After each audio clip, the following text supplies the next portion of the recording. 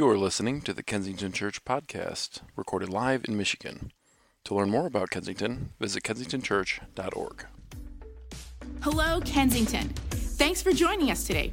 We're so glad you're here. I'm Shauna. I'm one of our teaching pastors. And I'm on this screen to welcome you and to invite you to join us for our next Faith in the Family event. Now, if you haven't heard of our online Faith in the Family events, they are regular events planned by our K-Kids staff to equip and support parents with relevant topics about raising children. I'm a mother of two boys, ages 14 and 12, and I can definitely understand the need for support and insight as we do this awesome but sometimes overwhelming work of guiding our kids. Faith in the Family events have covered all sorts of different topics, but this upcoming one is especially important. On March 22nd, join us for Protecting Kids Online. With the rapid changes in technology over the past few decades, we can find ourselves unfamiliar with the online world our children engage in. I'll be hosting this event, and I'm really looking forward to gleaning wisdom from our special guest, Brandon Poor. Brandon has conducted hundreds of forensic examinations for cases involving internet crimes against children and educated many within and outside law enforcement. He will outline the dangers of popular apps and online games and give insight into the tactics child predators use. So please, join us for this important event by registering at kensingtonchurch.org/faithandfamily. We are currently in week 2 of our series, The Generous Way.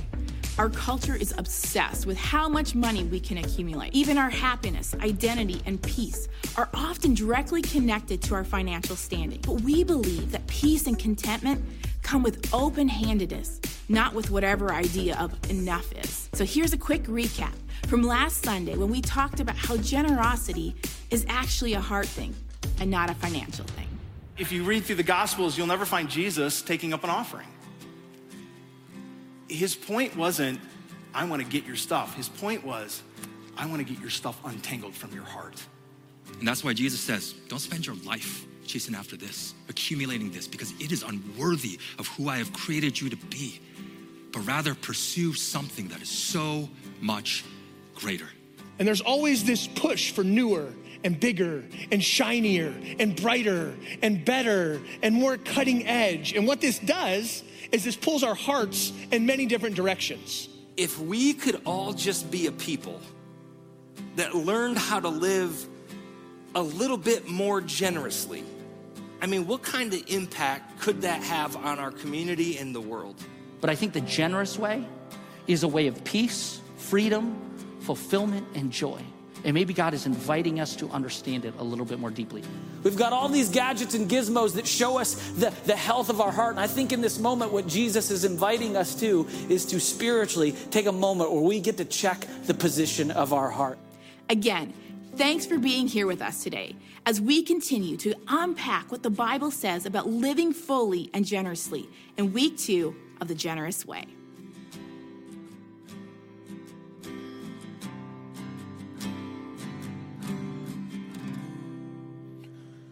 Good morning, good morning, good morning, Orion. How are we today? Good, all right, sweet. We want to welcome those of you online that are joining us as well. So today is Name Tag Sunday. Hopefully you guys grabbed a name tag and wrote your favorite Disney character on there. Yes, did we participate in this? Okay, I chose Maui from Moana. Did anyone else in the room choose Maui from Moana? Really? He's not it's Dwayne "The Rock" Johnson. How are you not? What's the deal? What's the deal? No Mauis. I'll give you one more chance to raise your hand. Any Mauis? No? Oh my gosh, this is shot. Okay, thank you so much for that. The camera guy's like, I'll raise my hand so you move on, please. But hey, listen, we actually went the extra mile this morning and we got a real life Flynn Rider to lead worship for us today. So do you know who Flynn Rider is? The guy from Rapunzel? Come on, it's uncanny, is it not? Like, total, no? No, you guys don't see it? Yes, you see it. Yes, I know. It's a compliment, man. You're a handsome fella. All right, so listen, it has been an incredible weekend here at Orion and across our Kensington campuses. Yesterday was really, really awesome. We had the IF gathering. One of the breakouts was here at our Orion campus. We had a breakout at the Clinton Township campus and the Troy campus. We had over 200 women show up for the day, and we simulcasted a conference, and it was a beautiful time where the women were able to worship together and hear speakers and keynote speakers and have lunch together and build community and fellowship. And so that was really, really awesome. And then after that, last night, starting at about 8 or 9 o'clock, we had a middle school lock-in for the night, an all-nighter type deal. And so they had a worship gathering here where all the campuses came. We had over 350 kids show up, and they all came in here, and Shauna, who was just in that video, she shared the gospel message with them, and then they went to the Legacy Center in Oxford, and they did bounce house, the trampoline park. They did, I mean, look at that. Can you imagine doing that for like 7 hours straight? I mean, they finished this morning at like 6 a.m. It was absolutely incredible. And so we had that going on this weekend. But listen, here's the deal. When Kensington does stuff like this, if you want to be a part of that and you want more information for that, you can visit the hub today and say, hey, I want information. What do? I want to be part of the next IF gathering. I want to be part of the middle school ministry and stuff that's going on here. Or you can subscribe to our newsletter. The Kensington newsletter and the Orion newsletter is how we get most of our information out to you guys so we can communicate it on a mass scale. And so if you're not getting that information, make sure you visit the hub and say, yo, I want the information because I want my kid to be part of crazy trampolines and go-karts, or I want to be part of the IF gathering and other things that we have that are family specific or whatever. And then that gathering that's happening on the 23rd, the online gathering about the digital stuff, man, that is going to be so powerful and so huge. And so make sure that you take an opportunity to be a part of that. Yeah, protecting kids online. This is for those of us who have evidently the only 6-year-old that doesn't have a cell phone out of their friends, right? This is an opportunity to talk through some of the issues and some of the things and be prepared to have those conversations. One last announcement I want to give is that we are launching Bible Basics starting next Sunday. And Bible Basics is a 5-week course where it's pretty self-explanatory. It's the Bible basics. And so whether you've been a follower of Jesus for a long time or you're brand new to this whole idea, this is an awesome opportunity for you to connect with other people here at Kensington and go through the scriptures and how to understand and how to approach it and how to read it, how to apply it. And so it's a great opportunity for you. And it's happening during the 11 o'clock service.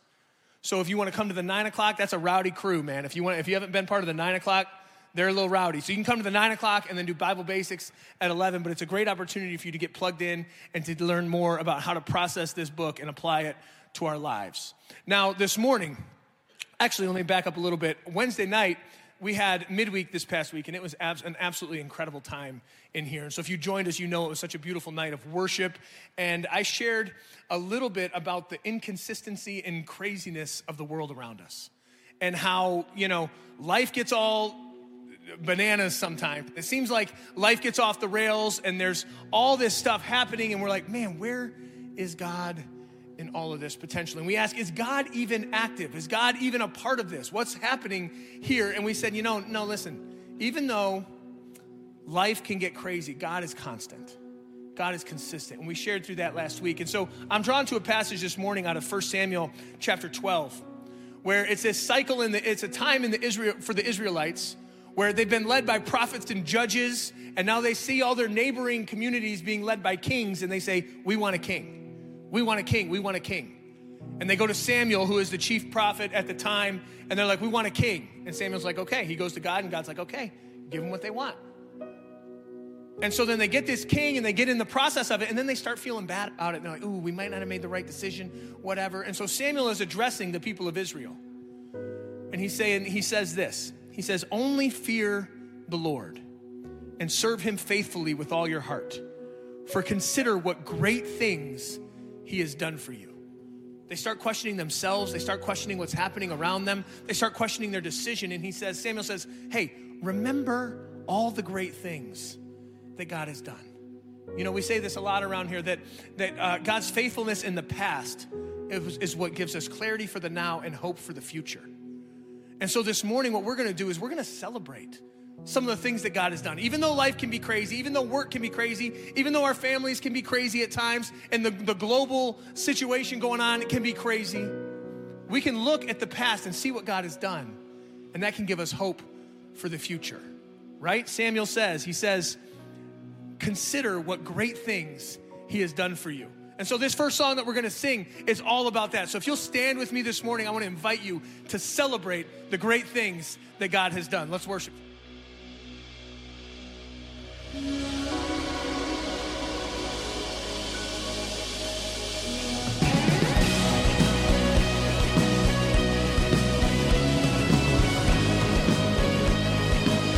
We're going to lift up a yes and amen this morning as we celebrate the great things God is doing in our midst.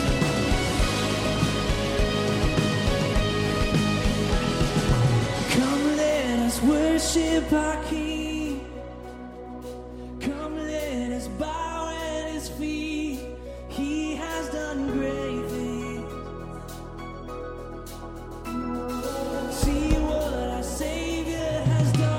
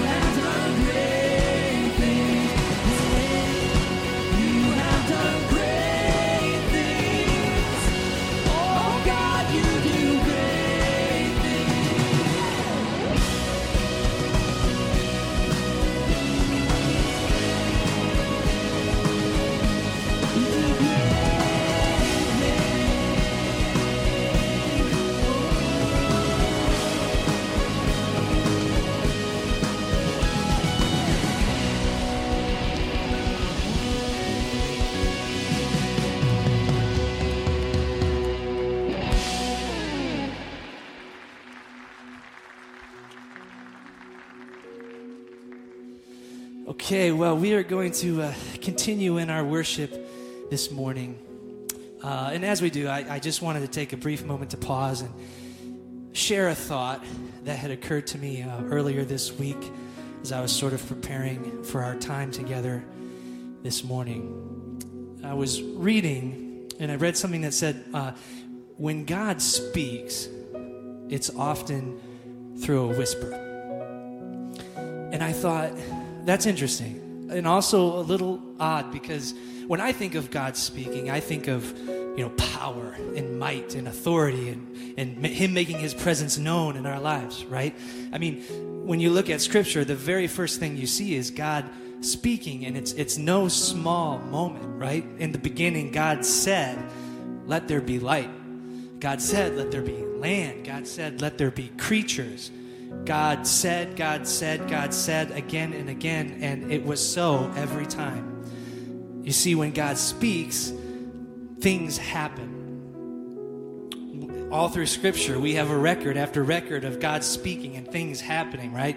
God speaking light into darkness, victory in battle, speaking chaos into order. So I just thought, why a whisper, right? Those don't seem like whispery types of things. And then it hit me. In order to hear a whisper, what do we first have to do, right? We have to quiet ourselves. And we have to come in close to hear. And so that whisper from God is an invitation to step into his presence, where all those things I mentioned before, all those things happen. And so as we sing this next song, I just want to encourage you to join us as we quiet our minds, as we still our hearts, as we lean in to listen to maybe what it is that God is wanting to say to us here in this moment this morning.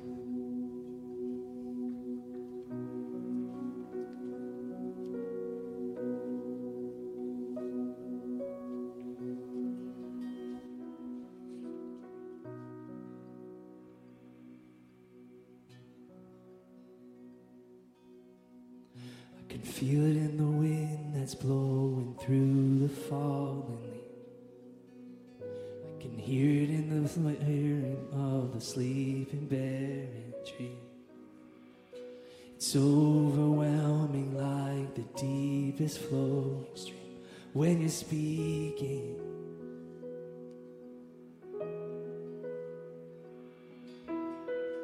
It's an echo of the moment that you spoke it all.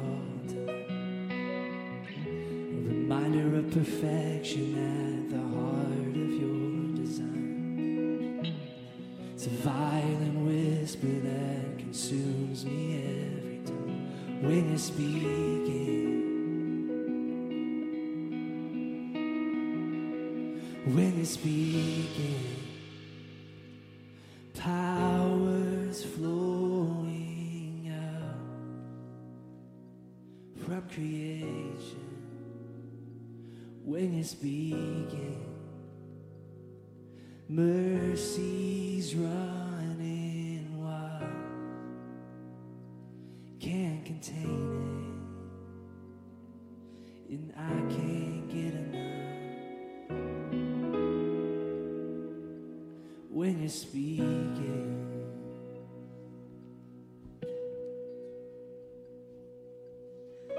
it's the sound that I heard the day resurrection call from darkness and light. Sleepers wake up and the dead can't help but rise when you're speaking.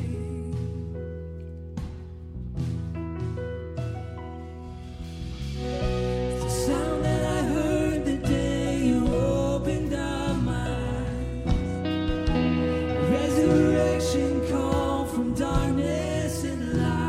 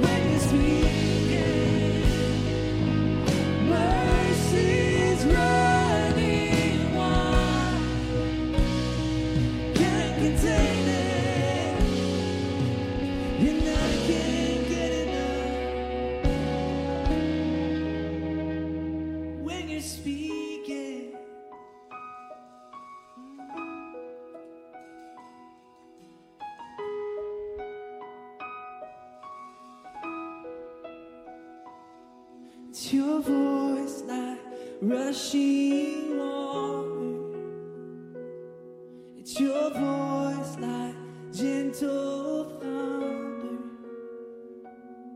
It's your voice I can't get over.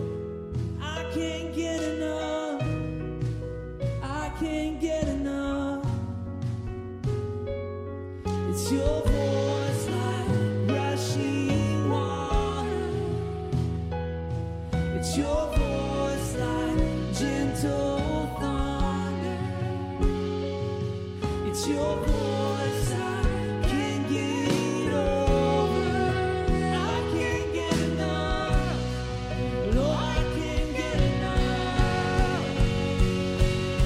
It's your voice like rushing water. It's your voice like gentle thunder. Yes, it's your voice I can't get over. And I can't get enough. Yeah, I can't get enough. When you speak it, power flowing out from creation.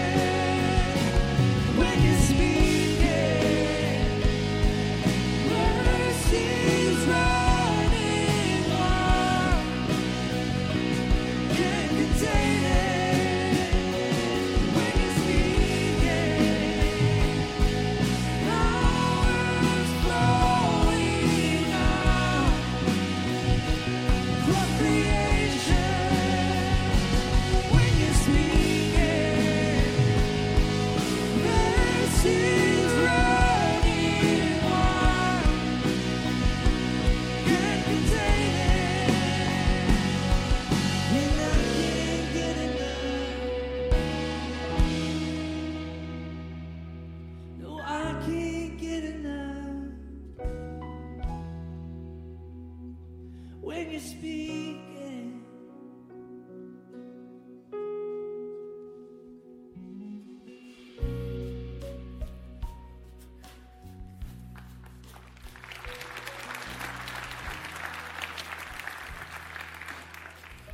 You guys can go ahead and have a seat.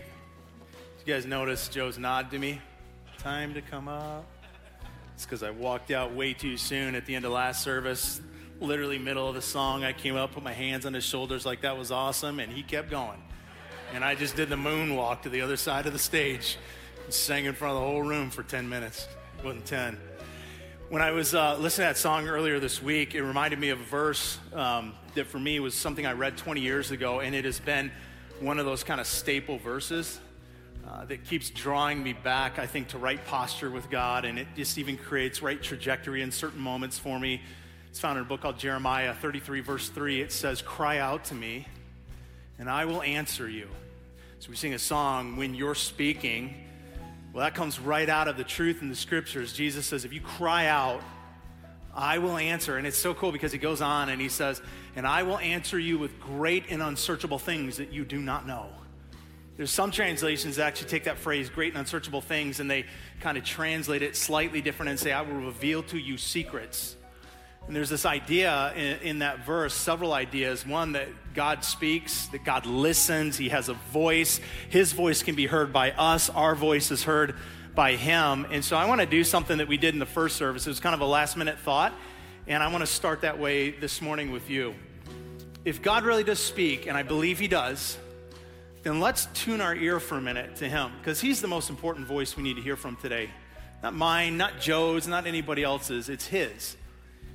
One of the stories in the Old Testament that some of you might be familiar with, it involved a prophet when he was younger. His name was Samuel. He's kind of got this older mentor at the time, Eli, and the story is that there was a time where Samuel was laying in bed. Some of you know this story, maybe some of you don't, so I'm going to tell it real quick. And as Samuel lays in bed, he hears a voice, and he hears his name called, and so he runs to Eli in the other room. He's like, "What?" And he goes, "I didn't call you, go back to bed." And this happens multiple times, and by the end, Eli realizes, oh, that's God. And he says, "Okay, here's what you do. Next time you hear your name called, here's what you do. You just respond, 'Speak, Lord. Your servant is listening.'" And so I want us to take a minute and just listen. and see if God has something he wants to say. Because some of us, maybe we're in a place right now where we would just love to have a conversation about anything. I'm good. I just want to talk. I want to listen. I want to hear from you. Maybe some of you, kind of like that verse said in Jeremiah, maybe there's some cry that you need to get out. Or maybe some of you, you're like, not even sure there is a God. But I would assume that you're either tuning in with us online or you're sitting in this room because you would hope that if there is, that he would talk and he could be understood and he could be heard. And so I just want to give you a minute to do that.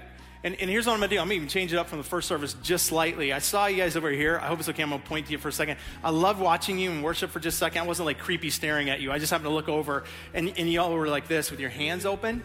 Sometimes the posture of our physical body creates a posture in our internal body, in our soul. So here's what I would just love to do for a minute, because I really do believe God speaks. And maybe something he needs to say to you today has nothing to do with anything that will be said from this stage. So I'm going to sit with you. And I'm just going to give a minute of space to listen. And so here's what I would just ask you to do. Maybe you even place your hand. You don't have to do this, but if you would, if you feel comfortable, just put your hands out on your lap as a posture to say physically, also kind of emotionally and spiritually, I'm open, I want to hear. And then just say this with me, if you will, out loud. Speak, Lord. I'm listening.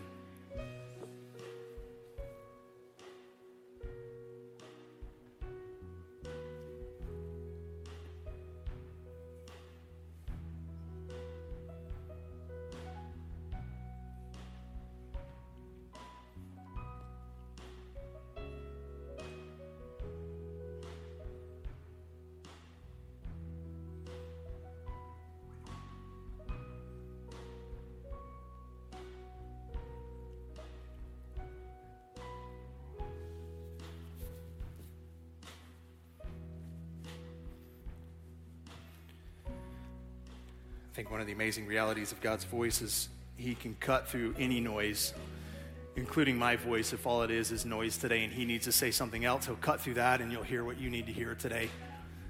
So let's just keep that posture. God, speak. We want to hear. I grew up in a church, maybe a little bit like some of you, that was just super legalistic. I don't know how else to say it. What they did a great job of is teaching me the rules of God, if you will. Like, I feel like growing up there, I learned all of the do's and the don'ts and all of these things that I needed, in their opinion, to do to please God, until I realized years later that actually isn't how you please God, because we can't please God.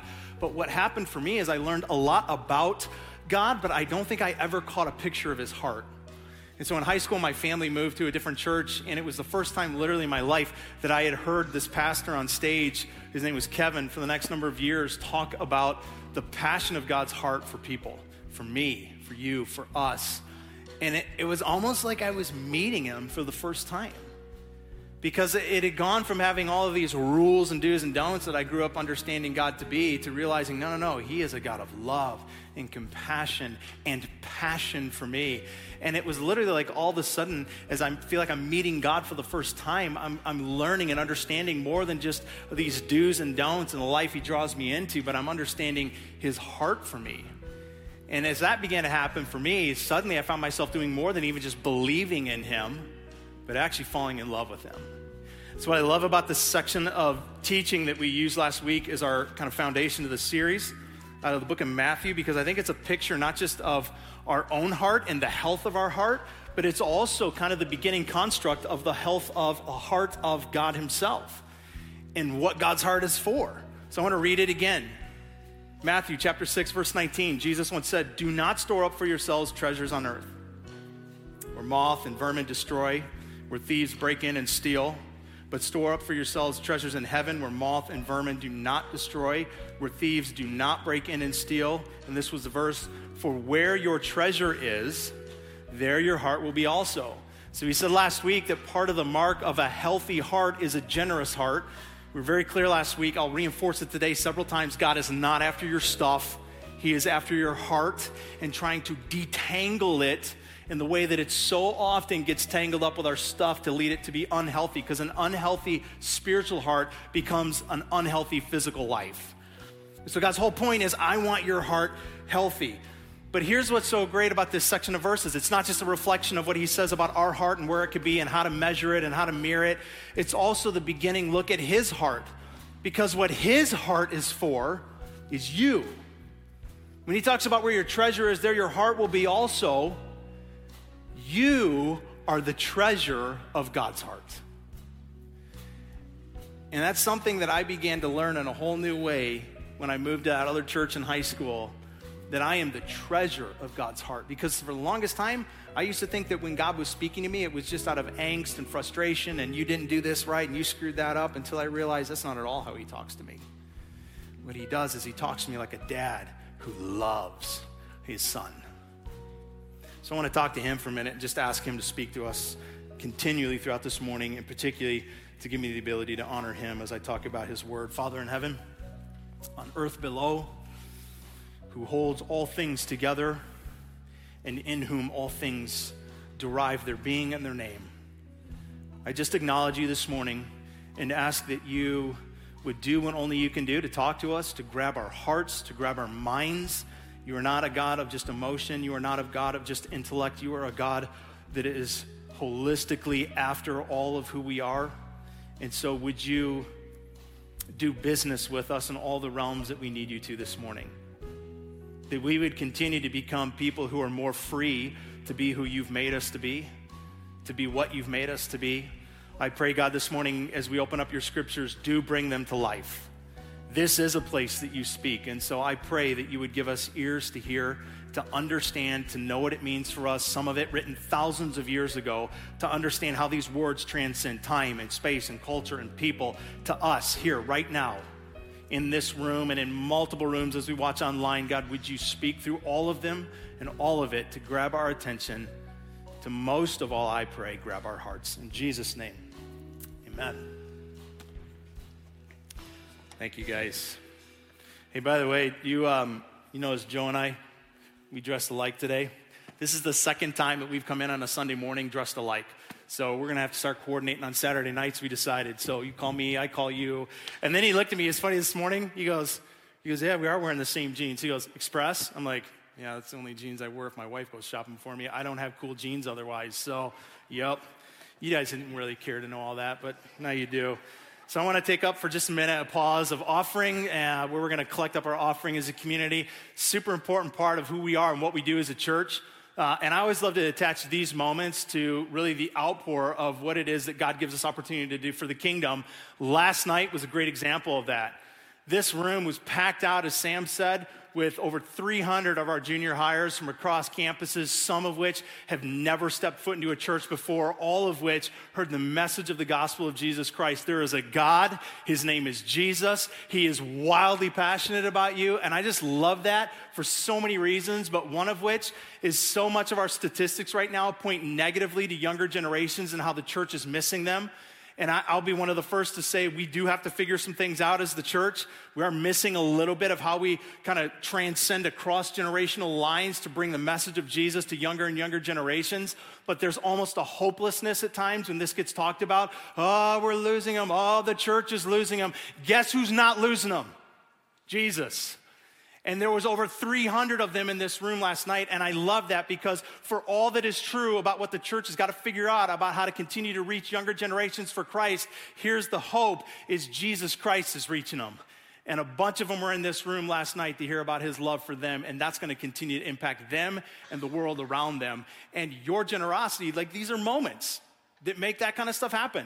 So if you're a part of that, we keep saying thank you. And if you're not, man, I just don't think there's too many better things to do with your money than to help support the work of the kingdom. So I think, were they up there already? Did we give you all the ways? So here's the ways that you can be a part of that if you're not a part of it. And again, if you are, we are so thankful for you.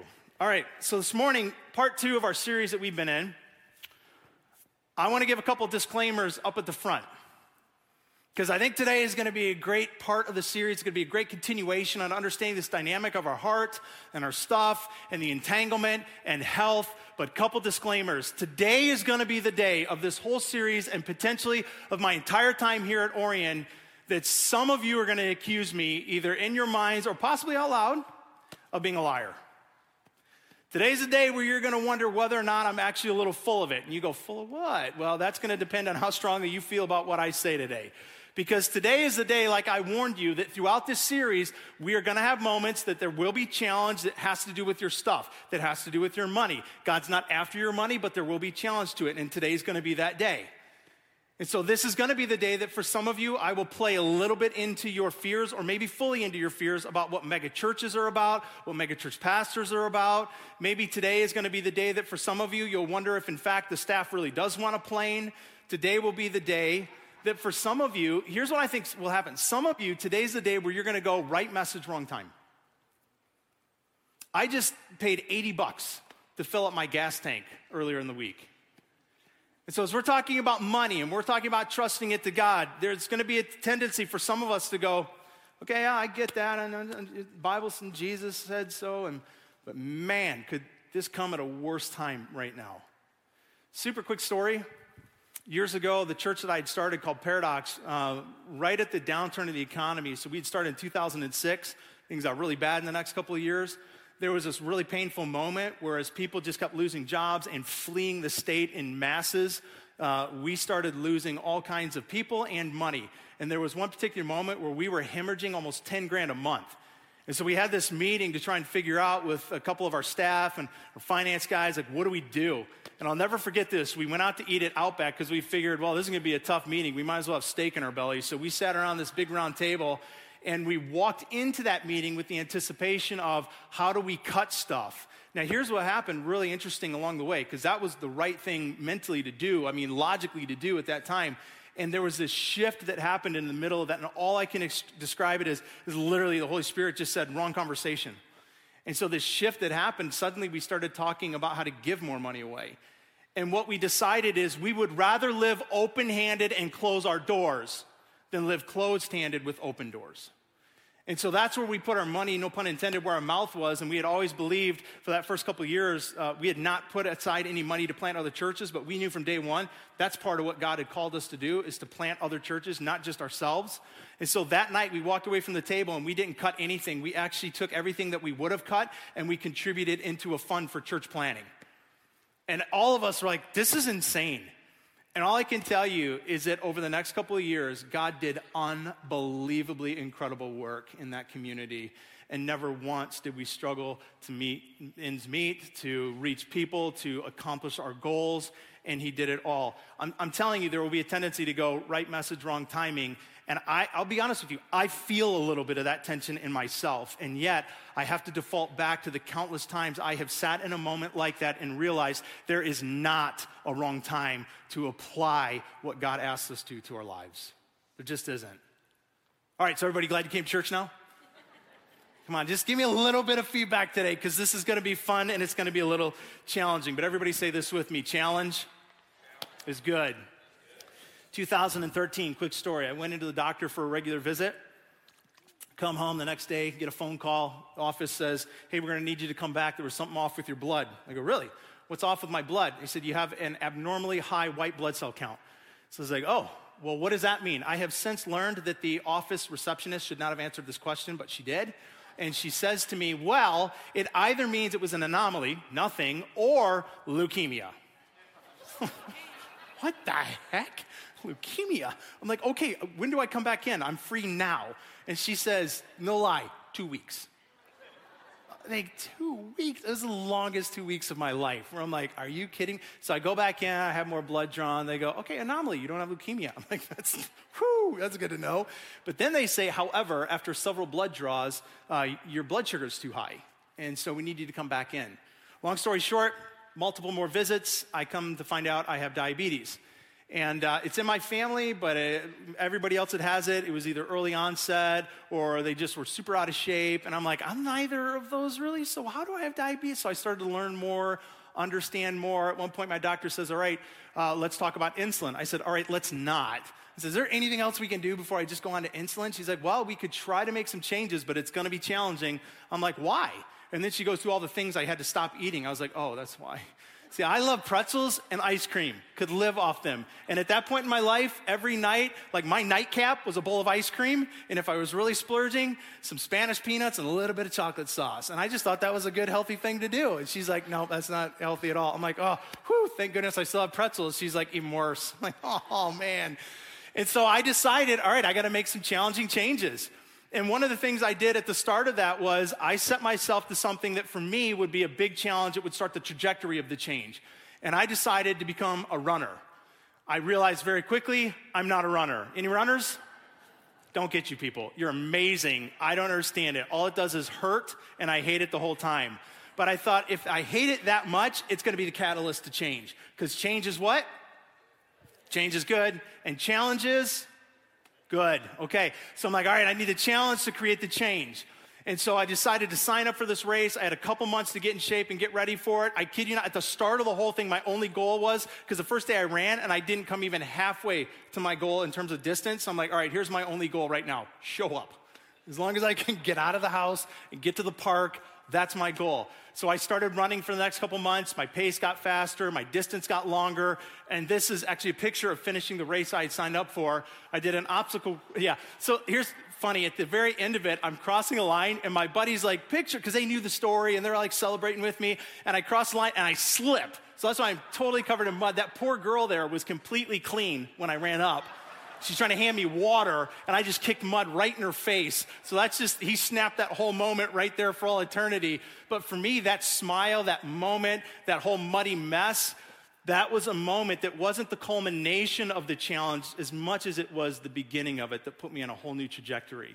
Happy to say today my A1C is better than it's ever been. I am not on insulin, and my doctor tells me if I keep doing what I'm doing, then I'll hopefully never be on it, and she wishes all of her patients would do this. But all of that was a result of me embracing some challenge. So one more time, say challenge is good.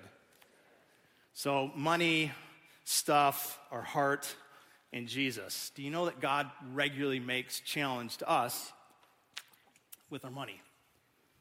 He regularly makes challenge to us in an opportunity to take this and invite it to a healthier place. Regularly. You know, how? When? Well, show of hands if you're comfortable doing this in public. Just play along with me here. How many of you get paid once a month? It's a monthly challenge. How many of you get paid every other week? It's a bi-weekly challenge. How many of you get paid once a week? It's a weekly challenge. How many of you just wish you got paid? Right? Every time that there is resources into our hands, there is a moment of challenge for us to evaluate the entanglement of our stuff and our heart, and it's in the form of the challenge of what the Bible calls the tithe. This is where I want, just, like, for any of you that are just like some of you are clenching up a little bit even maybe, and you're like, oh, I knew it, churches are only about money, and you're like, take a deep breath, like, goose fraba, like deep breath, okay? Here's the reality of what I know though. This is one of our giving boxes over here. You pass it if you're here in the building when you walk out. Nothing special about this, nothing fancy, nothing magical, nothing spiritual, nothing supernatural. It's just a plain box, simple, ordinary box. But every single week, for those of you in this room, this box has unbelievable power. Maybe for some of you, if it's online, it's this moment. Can we put the screen up again? It was up a minute ago. Maybe it's that for you. Has a moment, either that screen or this box has the power within it to create maybe joy and thankfulness, a realization of what we talked about last week. David wrote in the Psalms, the earth and everything in it is the Lord's. And so you go, everything is God's. I've just been given. And so I am thankful. And man, I'm just thankful for this. Maybe that's what it generates for you, but maybe it's not. Maybe it's shame. Maybe it's guilt. You're like, ugh. I wish I could do more. I wish I could do something. And by the way, just know this. For some of you, maybe feel like that's what I'm trying to do today. Couldn't be further from the truth. I have no desire to shame anybody because that's not God's desire or design either. It is freedom. That's his desire. Maybe for some of you, maybe it's, I don't know, maybe it's skepticism. Maybe some of you have actually done a bit of a cursory look around the room at times, or you think about the amount of people and you do a quick average in your head, that many people, that much money, and you're like, good grief, what do they need that much money for and what do they do with it? Or maybe some of you, it's just anger. Maybe even right now you're feeling it. You're like, dude, shut up. It's my stuff, my business. I'll do with it what I want. You're not going to tell me what God wants me to do with it. And all of that makes sense, especially given the fact that, we said this last week, So many churches like this and people like me have manipulated people like you, using Jesus, using the Bible to our own end. And so I feel a lot of that skepticism myself. But if this box in this moment creates anything more than joy and thankfulness, I think we're looking at it wrong. I'm going to take you to a place in the scriptures in the Old Testament, some 400 years before Jesus showed up and taught that whole passage about where your heart is, there your treasure is, and see where God began to lay down principles that Jesus would pull from when he taught that have to do with what God expects of those of us who are following him.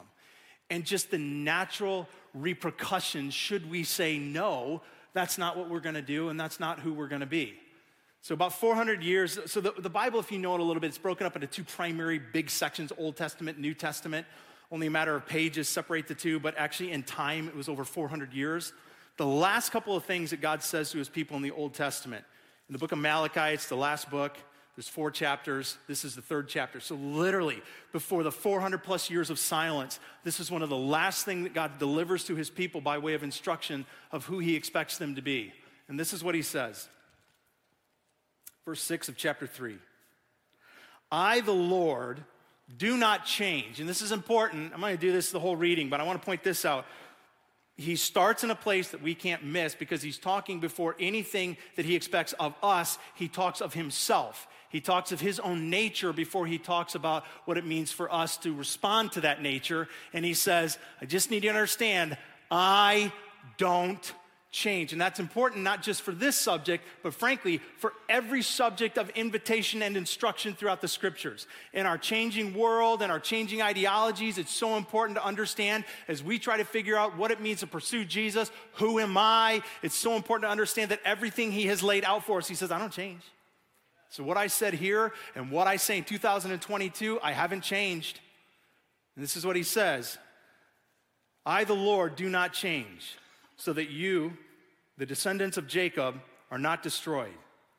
But ever since the time of your ancestors, you have turned away from my decrees. Everybody say decrees. Because I'm going to come back to it. And you have not kept them. Return to me, and I will return to you, says the Lord Almighty. But you ask, how are we to return? So God says, all right, for starters, I don't change. However, something's changed. We're not close anymore. You've wandered off. So if he says, I don't change, but there's been a change, it's not a trick question. Help me out. Who's changed? Right, we have. The people have changed. And he says, your change has been in response to not observing this decree of mine. Now, the word decree, this part of the Bible, written in Hebrew, can actually be translated a little bit different ways. One way is ordinance. It can be translated as decree, as in here, or ordinance. If you have the King James Version, New King James, it says ordinance. That term ordinance, if you draw it out a little bit further, it literally means principle for ordinary living. So this is what God's saying.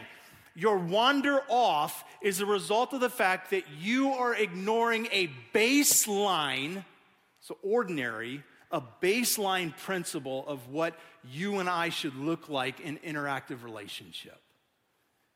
And so the people respond back, and they're like, well, if there's been a wandering off, like, what do we do? Like, how do we get back to where we were? They ask a very poignant question, and God is about to give a very poignant and specific answer to that. And I would just venture to believe if you have walked with Jesus any amount of time, you have found yourself in a similar kind of place where you've gone, man, something has changed. Things have just, they're different. Where you've had seasons of life where it feels like there's a gap all of a sudden. He's far or you're far, but there's just been a change. And there's all kinds of reasons why. There's as many people in this room, there's probably that many reasons why that could happen, because God is a relational God. So think about all the things that could create relational distance between you and a friend, you and a spouse, right? So the same is true with God. But in this particular moment, with this particular people, he says there is a reason why you and I are at a distance right now. And for some of us, it might be true that this is impacting our relationship with God as well. And this is what he goes on to say to them. Will you, a mere mortal, rob God? Yet you rob me. But you ask, how are we robbing you? In tithes and offerings. And so you are under a curse, your whole nation, because you are robbing me. This is probably one of the harshest things that you'll read in any place in the Bible, where God, first of all, accuses his people of being thieves, and thieves specifically to him. Matter of fact, the word robbing here, it's where we get the English version of embezzlement. He says, you're literally embezzling me from me. But then he even goes on further and he says, and because of that, there's a curse. God says, you are my people, and you claim me as your God. But for some of you, you are literally embezzling from me. You are robbing me if you are ignoring my ordinary principle of living when it comes to the tithe. Now, here's what's important, is to understand right now, this is not a man-made construct. This is not a Kensington idea or a church idea. This is an idea from God. Because this is where maybe even now more of the tension goes up for some of us. But I want you to understand that this, so for me, here's how I approach the scriptures. I believe, and this is what we believe at Kensington, that this book literally is the word of God. That there was a time in his power and in his sovereignty through human authors, their experiences, their personalities, that the Holy Spirit threw them onto paper. That's what we believe. So these words are from him. That's how I take it. So for me, as I approach the scriptures with that belief, if he said it, I'm going to do it. But my starting point is, these are his words. I just want to be clear about that. This isn't a man-made construct. This isn't just a church idea from history back. This is a moment where God said to his people, part of the ordinary expectation of me and you is that if I have placed everything in your hands, is that you entrust a portion of it back to me. And so I'll just tell you, for my wife and I, this has been an active part of our life. We've been married 25 years, and before we got married, this was a part of our life. Our entire marriage, this has been a part of our life.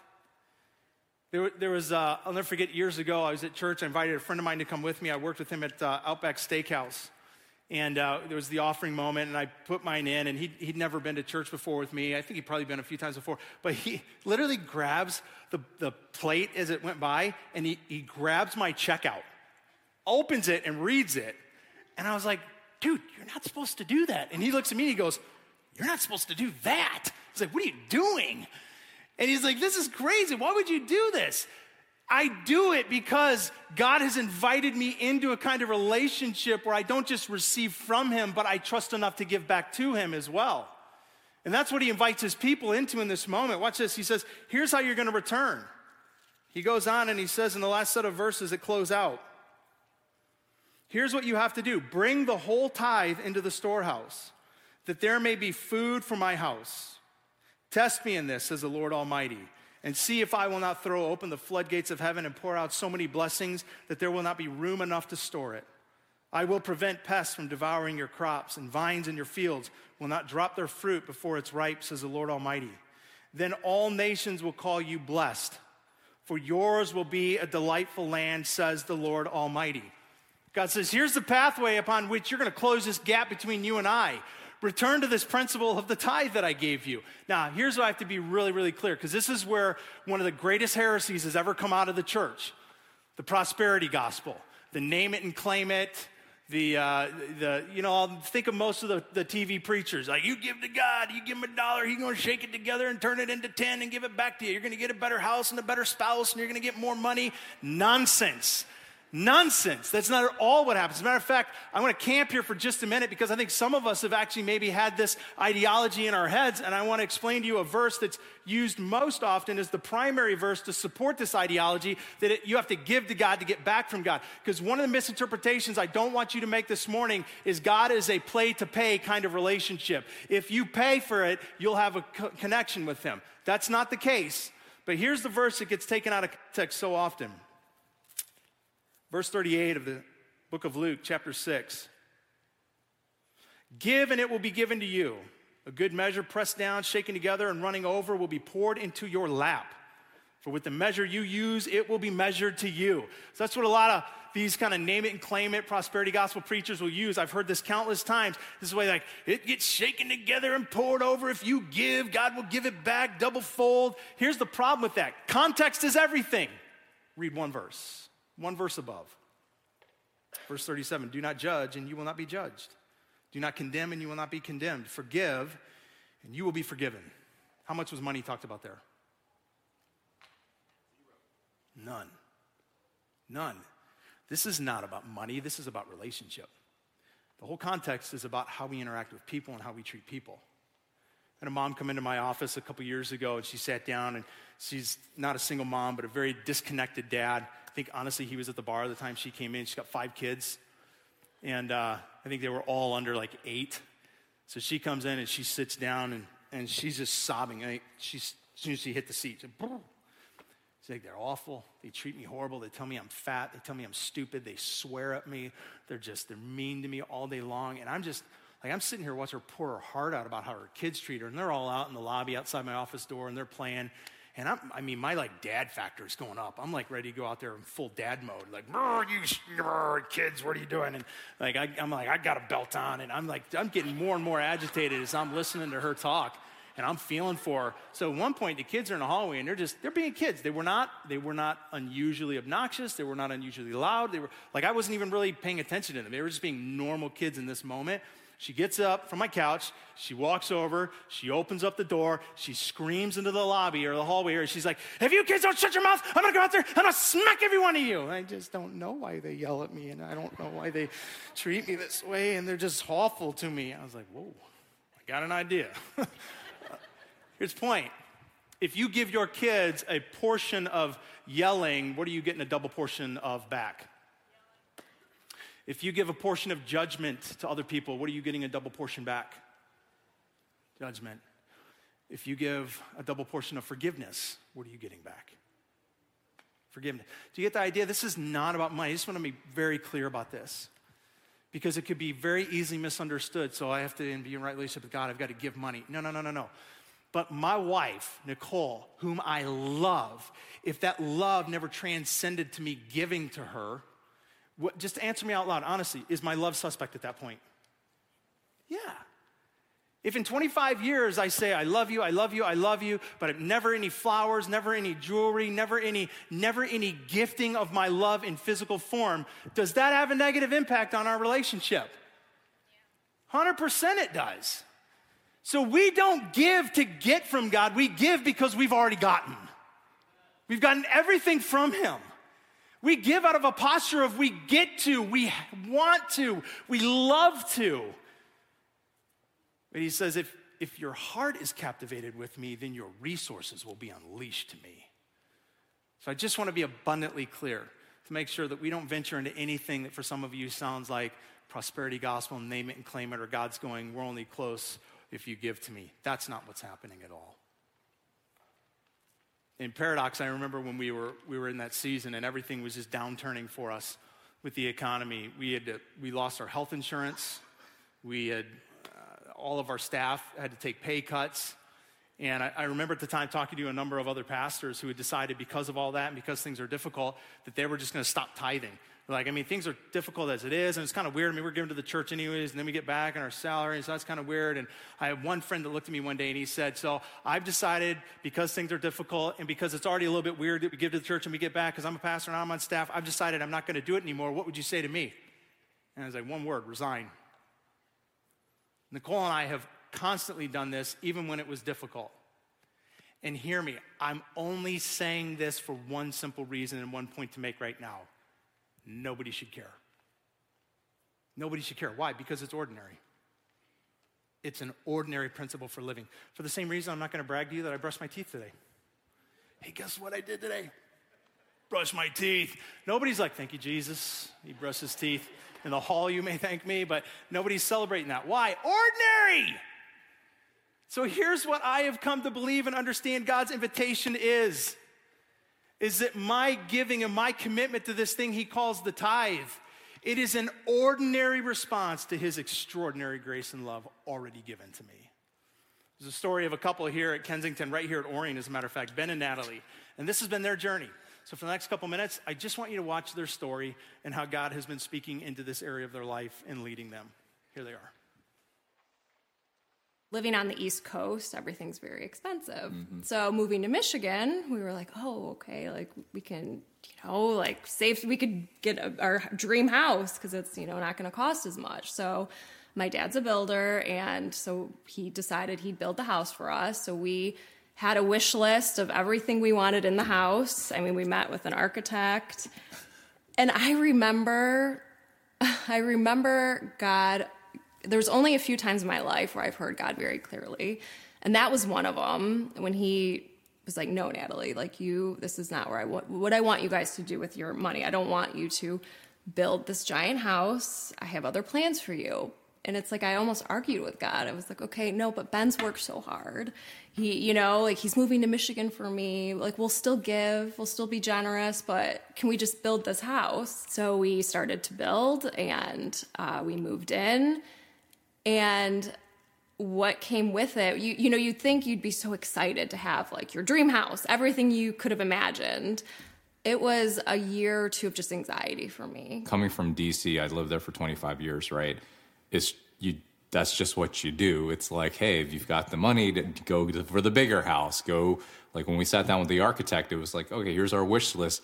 Oh, what about this? What about this? And it just turned into this monster. And, I think I just got caught up a bit in the, hey, we can do it, so why are we not doing it? We got invited to a dinner at somebody's house where they were going to bring in Julius, who was doing the POCOT mission. It was eye-opening, to say the least, about what was going on with the POCOT people and, seeing, just basic needs, and here we are with, our big house. And I wouldn't say it was like, God said, change your life there, but definitely a seed was planted. Hearing these stories of people not having clean water, how I couldn't justify putting in this pool, right? And it's not saying that there's nothing wrong with nice things. There's nothing wrong with swimming pools, but I think it's when you hear God, it's listening and saying yes and being obedient to Him. So I would say that was kind of like a point where God started to really work in us. And then it was a conversation, honestly, about a TV, about buying a new TV. Like Ben and I, it was right before Super Bowl, all the TVs were on sale, and he wanted to get one for our family room, and he was struggling with buying a TV. We have two of us, and our kids don't even watch TV. It's like, why do we have so many TVs? So I don't know. I think that was the point where I was kind of like, this doesn't matter. Like, this is totally useless. Like, why are we doing this? So, and it was that conversation that we let's list the house. Yeah, it went from let's not buy a TV to let's sell this house. Like, this is not what God wants us to do. Yeah, and up the conversation with us and what she was hearing from God, and then kind of reinforce the things I started to hear as well on what He wanted us to do with our money. So we knew family was probably going to be like, why? What are they doing? They were so excited, and this, my dad built the house, and so at the time I felt convicted by God to share our story. So I wrote an email and sent it to family, friends, and I think that was my first time noticing that not everyone was going to agree. We were done with living for the worldly things. Or people thought I lost my job. Yeah. Right. Or something happened where you have to sell the house. Right. But I think this reinforced in me that this is not going to go away by we're going to donate some money and then, I did my good deed, right? This is an ongoing, mission that God's called us to, and that we need to, continue to be obedient to, because this is affecting people's physical life and their spiritual life, So for me, it was more just, hey, we're invested in the long term. And I think too, with our kids, that's a big piece. It's just setting an example for them, and it's always that is my first focus, for them to know what we're doing, to see what we're doing, and to hear our story, because I want them to be able to do that and know that that's a priority, is to serve and to give to others. I mean, that's what Jesus asked us to do. The old self and the new self.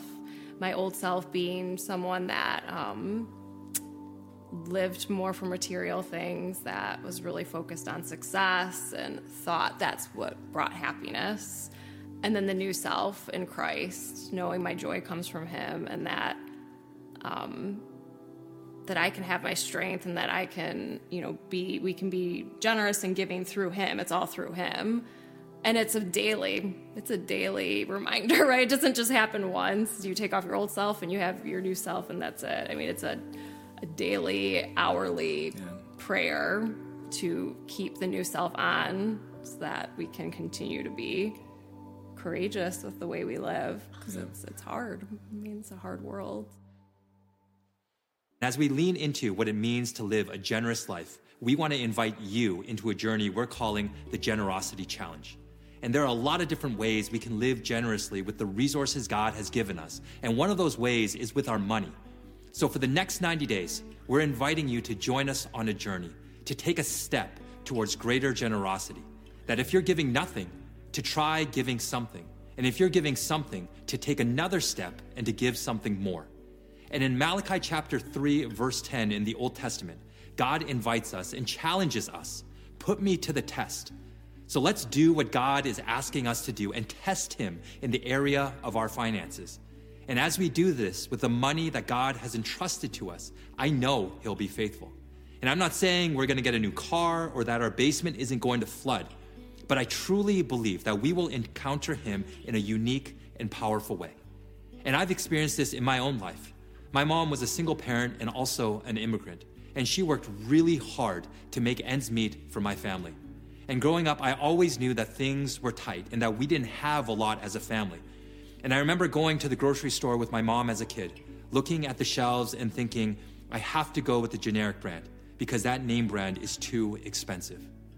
And so when I got a job and I started making money, I held on to it tightly because I was afraid that if I gave my money away, I wouldn't have enough for myself or my family. So the idea of giving 10% to God was something that freaked me out. And I didn't do it because I didn't trust him. But what began to shift my perspective was I heard stories of people who didn't simply give 10%, but gave above and beyond. And they shared about how God had provided for them and how they saw him move in extraordinary ways. And I remember saying to myself, that's the life I want to live. I want to experience God like that. But I knew in order for this to happen, I had to take a step of faith and begin doing this with the money that God had entrusted to me. And I wish I could say it's been easy, that I made the decision in a moment and it's been amazing ever since. But if I said that, I'd be lying, because it's been a journey and it's something I still struggle with to this day. But as I've taken step after step and moved towards greater generosity in this area of my life, I've been able to experience God like never before. I've experienced greater freedom. My faith has deepened because I've learned that I can trust him. And I've seen him also provide. And I've also been able to experience a peace, contentment, and freedom that's not tied to my bank account, which goes up and down all the time, but one that's rooted in Jesus, who never changes. And I believe that if you take this step, you'll experience something similar. And here at Kensington, we so deeply believe this that we're starting a 90-day generosity challenge to give a predetermined, intentional percentage of our income for 90 consecutive days. And on this 90-day journey, if you don't experience God move in a powerful way in your life, we'll give you all of your contributions back, no questions asked. And you don't have to give here because that's not the goal. The goal is to give somewhere. And as we do, for us to begin to do a little bit more of this with the resources God has given us. And so we want to invite you to pray about this, think about this, talk about this with your family. And if you do decide to give to Kensington at the end of those 90 days, nothing happened. You didn't see God do anything. The only thing that happened was your pockets got a little lighter. Let us know, and we'll give everything back to you, no questions asked. And we're doing this because we truly believe that through this journey, you'll discover what I discovered, that God is faithful, he can be trusted, and he will show up and meet us where we are. All right, we talked about money in church. Wasn't that bad, was it?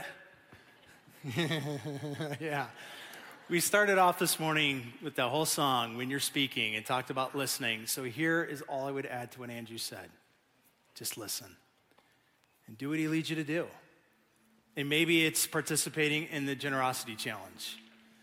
Maybe it's giving entirely somewhere else. I told you last week, and 100% mean this, I have a list of 10 other places. If you're like, for reasons of skepticism, lack of trust, whatever, think you've got agenda and motives, I wouldn't give here. Okay, I'll give you 10 other places that I encourage you. This is not about us trying to get your money.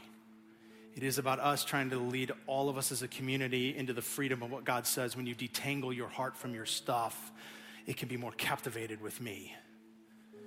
And so listen and just do whatever he leads you to do. And maybe that's nothing. Maybe right now it's like I'm doing what I'm able to do. Or doing nothing is what I'm comfortable doing. But maybe it's more. Maybe it's somewhere else. Maybe it's more somewhere else. But you'll never regret it and you'll never go wrong when you listen and do what he leads you to do. And then ask him to keep doing that moment with you and him of trust and obedience over and over and over and over again. We're going to sing a song that actually speaks that truth, that God longs to do these moments of relational beauty between you and him over and over and over again. Father, I pray your words would be clear. Anything I said that was not from you, take it away. Strip it from our minds. Be our pastor, be our teacher, be our shepherd and our counselor. Be our Father as you are. In Jesus' name, amen.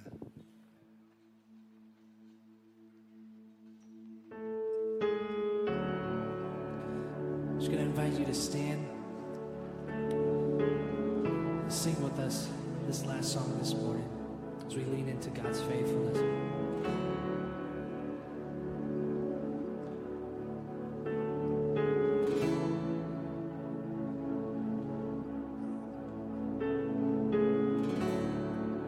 Walking around these walls, I thought by now they'd fall, but you have never failed me yet.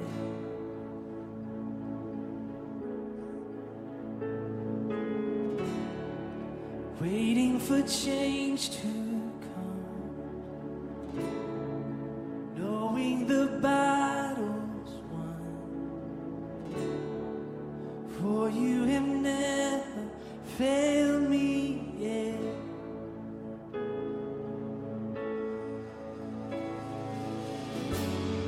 Your promise still stands. Great is your faithfulness, faithfulness. I'm still in your hands. This is my confidence. You've never failed me yet.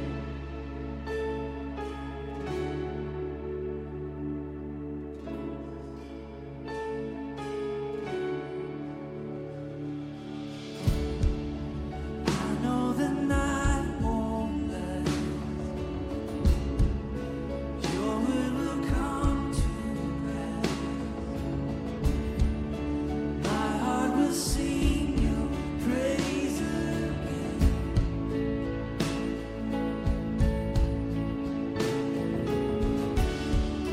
Jesus, you're still enough. Keep me within your love. My heart will sing your praise again.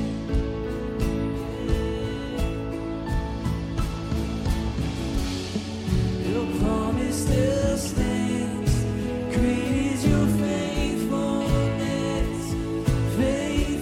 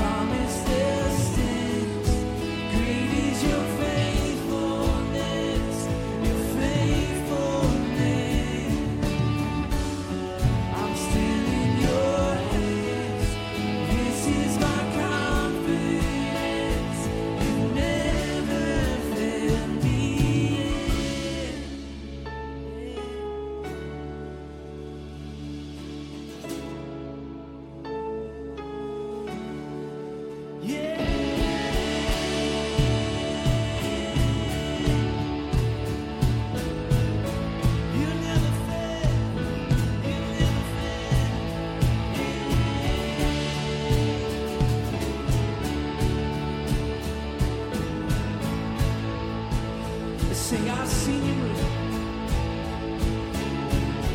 I've seen you move.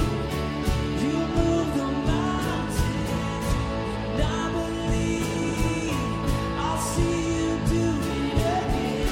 Made a way where there was no way, and I believe I'll see you do it again. I've seen you move. You move the mountains, and I believe I'll see you do it again. You made a way where there was no way, and I believe I'll see you do it again. I've seen you move.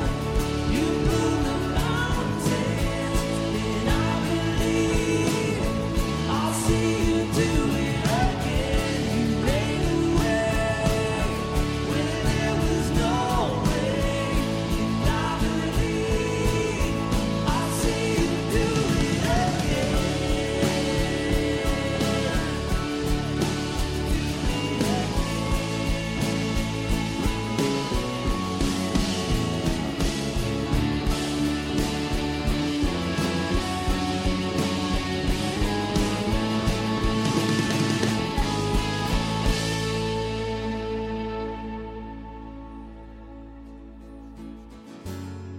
Your promise still stands. Great is your faithfulness, your faithfulness. I'm still in your hands. This is my confidence. You never failed me yet. Your promise still stands. Great is your faithfulness, your faithfulness. I'm still in your hands. This is my confidence. You never failed me yet. Oh, you never fail. Yeah. No, you never fail.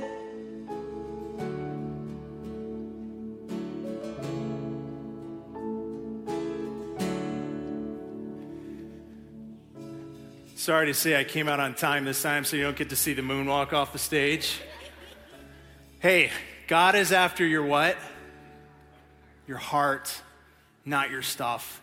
And I hope that's what you hear more than anything else throughout the rest of this series.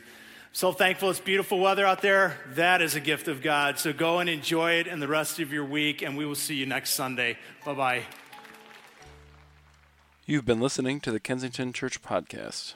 If you've enjoyed this recording, check back weekly for new content. You can find Kensington on Facebook, Instagram, and Twitter, and of course at kensingtonchurch.org.